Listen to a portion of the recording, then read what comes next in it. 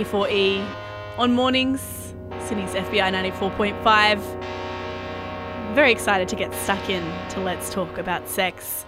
Renowned relationships therapist and expert Esther Perel made her first Australian appearance for Vivid on Sunday under the theme of Game Changer. She talked to a full house about how relationships are changing, how we find them, how we go about them, and what we can expect from them and how technology impacts them.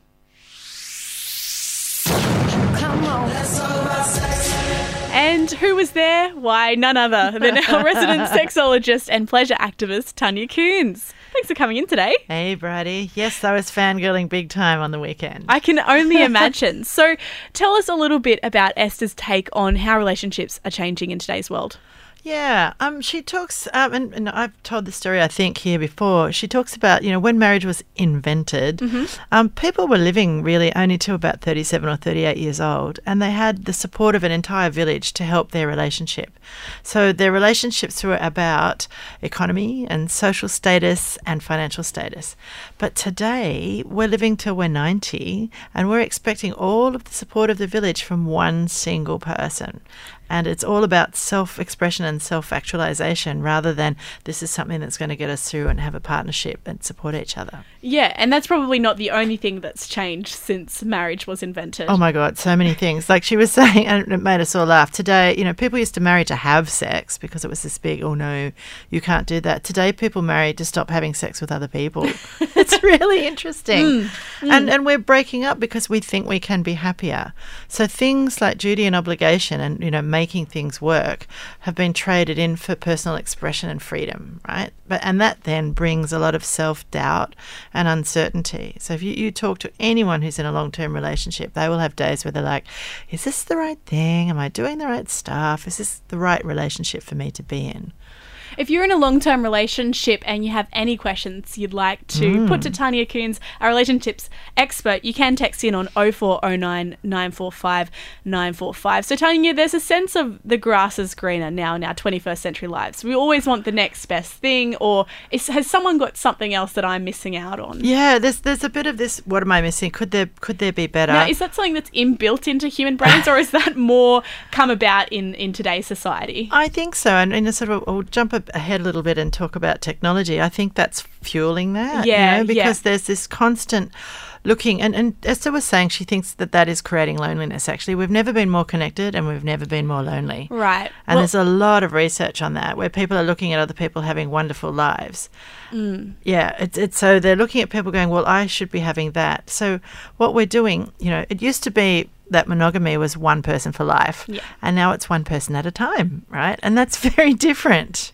So people are conflating spiritual things that they're looking for, like I need to be a full person and express myself and learn everything and make my mark in the world, all those sorts of things. Are those bad things necessarily? They're not bad things, but we're looking for them in a dating app. Right? That's a really interesting place to go looking for spiritual things. So I think, and this is what she referred to as romantic consumerism. So when I have found the one, then I can delete my app, right? There's a lot of pressure on that.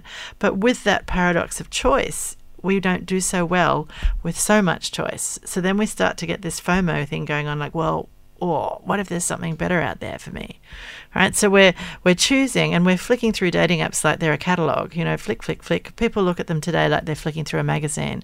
They're not sort of giving people the 3D experience and our intuition about someone. That gut feel when you meet someone? Yeah. You can't get that off a 2D experience in an app. You really can't. So we're losing our intuition about people.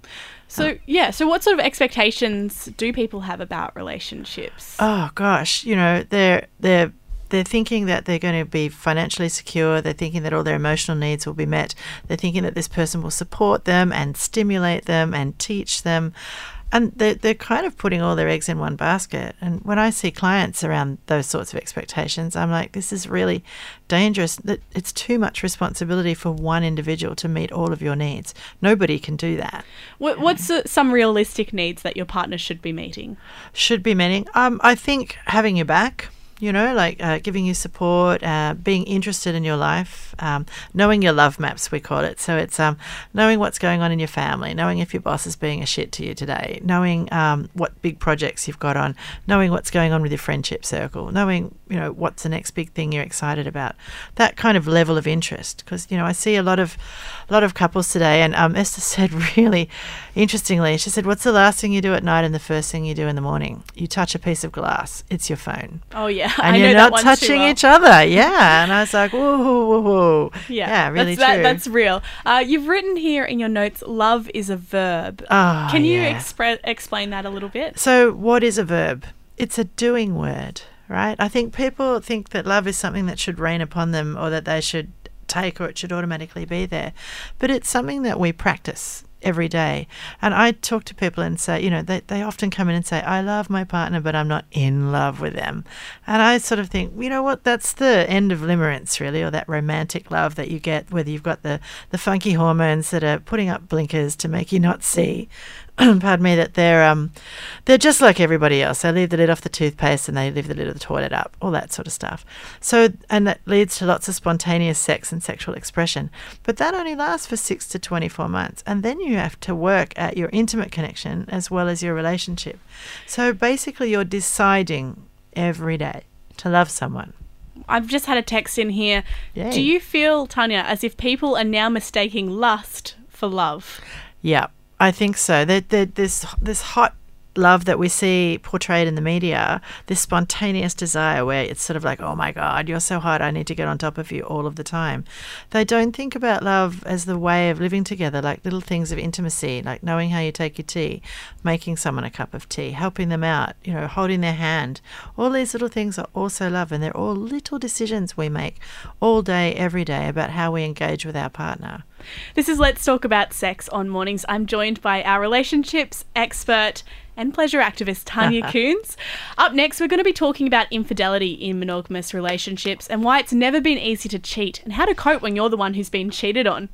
This is Mornings. Here's a track from Naeem. It's Shiraz. Keep your texts coming in on 0409 945 945.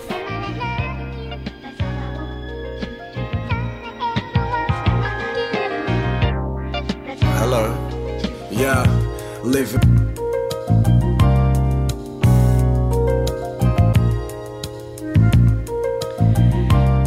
Sydney's Naeem with Shiraz.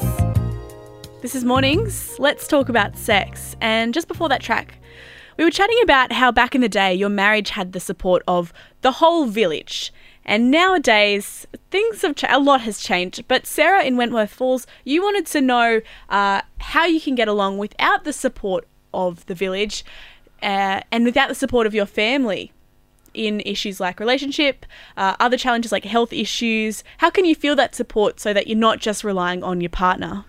Yeah, that's a really big question and a good question, because there are people who are isolated from family and support structures. Think about people who move overseas and they leave behind extended family and it's just them and their partner and the kids, that sort of thing. You've got friends, you've got friendships. I noticed she mentioned health. I think that's important that there are helping professionals. So your doctors actually provide a huge amount of support for people when they're having difficulties in relationships or life. And it's a different context to a partner. So having somebody see you outside of your relationship can be really helpful. So look at your work colleagues, look for friends, look at community-based organisations, look for professionals. A lot of people come and see me when they need to talk about their relationship and have a different view from the one of their partner. But essentially you don't want to be putting all of that pressure onto one person, your partner. I don't, even in like a lot of best friendships do that sort of stuff as well, and it's really very difficult. And some of us may have abandonment in our psychology, so we tend to want to hold really tightly and we fear losing our partner and they need to give us everything, but actually they don't, and we need to be able to calm ourselves and be like, okay, my partner's still there, they are showing up, they can't give me everything, they're not inside my head, and thank goodness for that. Who else can I talk to, or how else can I get some of the support that I need? Now, Tanya Koens, you went along to renowned relationship therapist Esther Perel's first ever time in Australia at Vivid. What did she have to say about the topic of modern day relationships and infidelity. Oh, she did this great exercise with all of us. It was a full house at the, where was it? The recital hall, Sydney Recital Hall.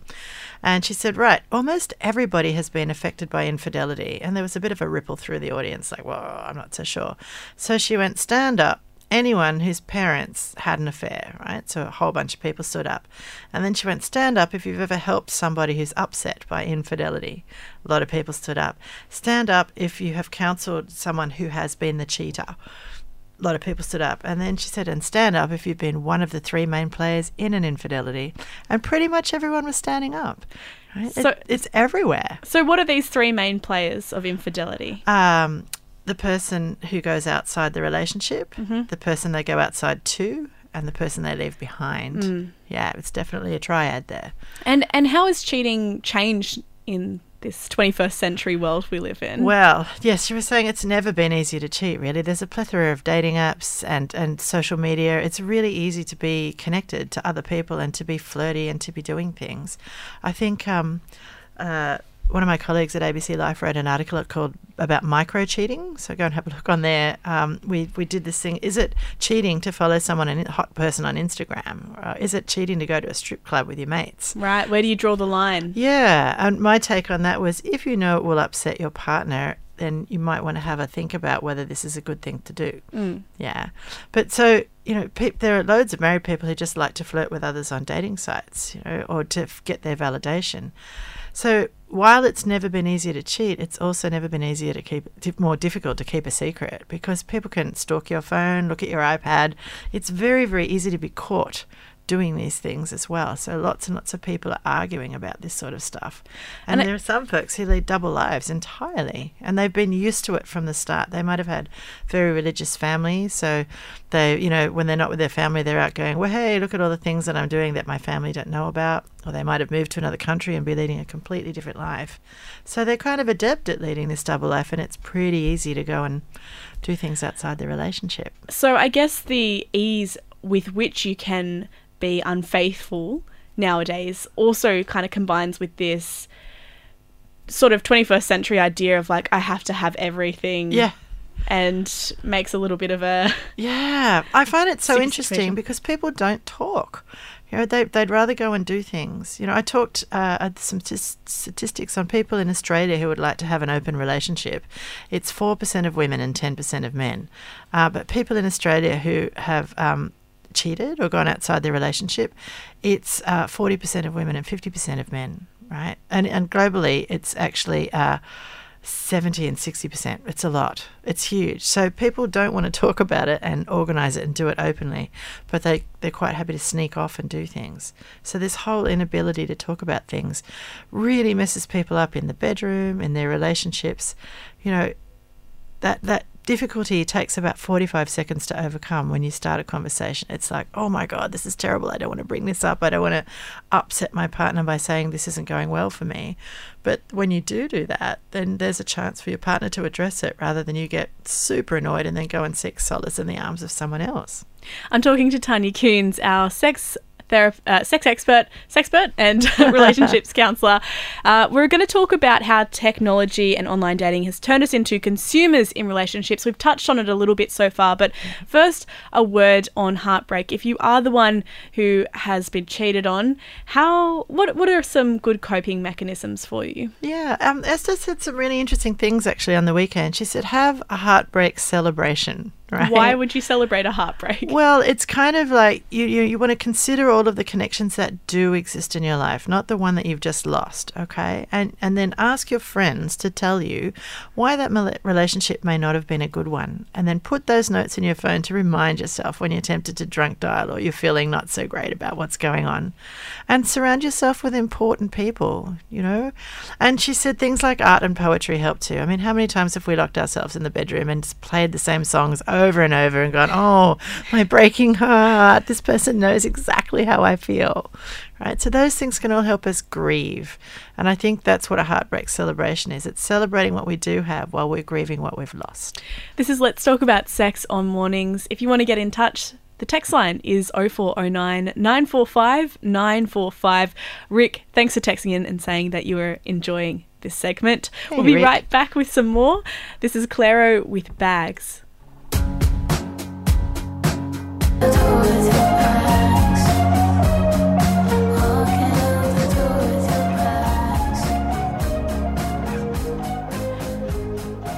Bags by Clairo from Massachusetts in the US. My name's Bridie and I'm joined by Tanya Coons here on Let's Talk About Sex. We've been talking about dating and relationships in the modern era, especially long-term relationships. It can be hard to keep the fire burning, and we're enjoying your texts on 0409 945 945. Someone saying, sucks when you're old with kids and your brain still wants lust, but your wife's brain says, hell no, shop's closed. Nature is cruel sometimes. Tanya. Yikes.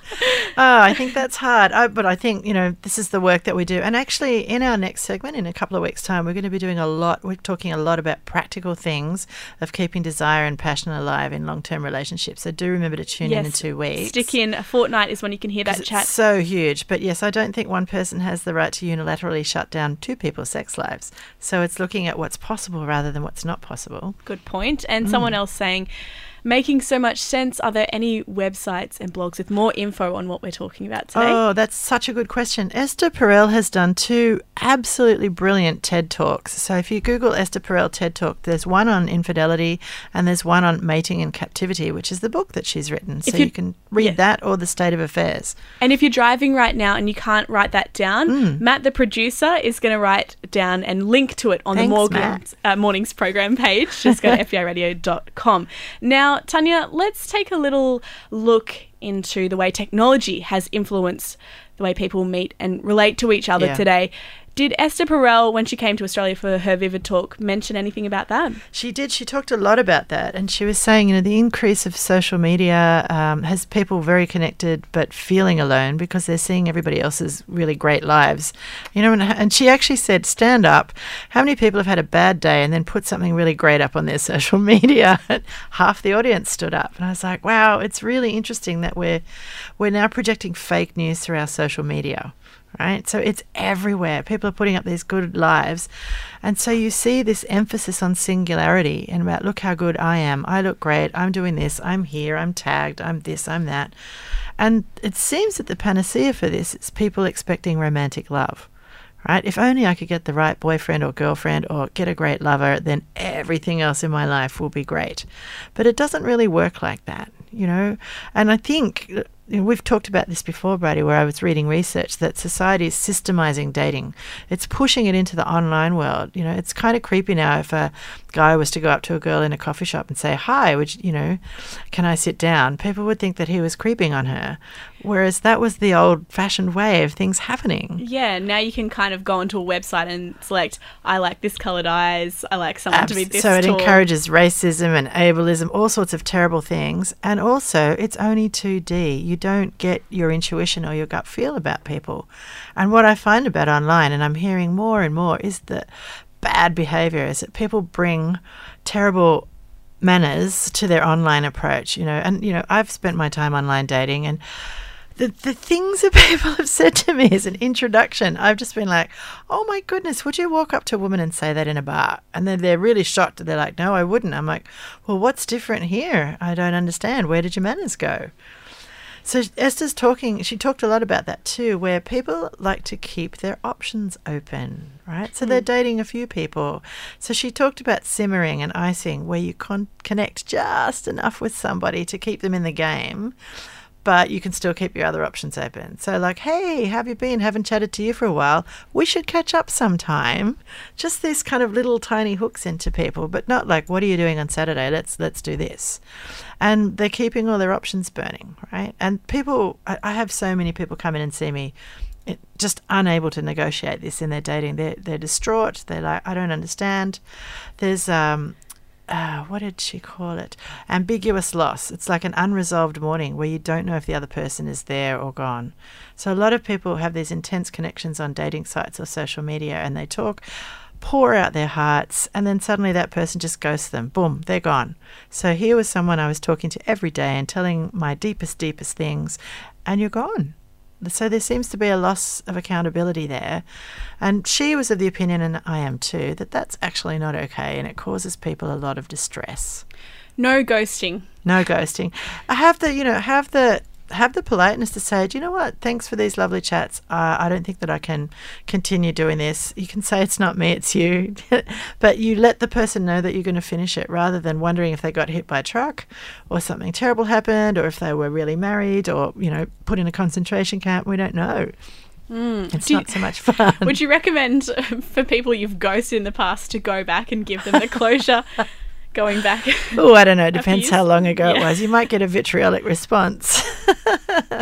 My guest is Tanya Koens. She joins me every fortnight for Let's Talk About Sex. Here on Mornings, we cover all things dating, love life, sexual relationships, and long-term relationships today. Next fortnight, we're going to give practical advice. So today we've given you a bit of an overview of what long-term relationships, what the challenges they're facing. Yeah, the state of play today. The state of play today. And next fortnight, we're going to give much more practical advice. So for the person texting in asking about their specific situation with the significant relationship of 13 years, tune in next fortnight and we are going to give you heaps of plenty. We'll make sure we put that in there. I'm all about practical advice for people, so stay tuned. Stuart Coop is coming in very soon with Wildcard. Thank you so much to my guest, Tanya Koens. Thanks, Bridie.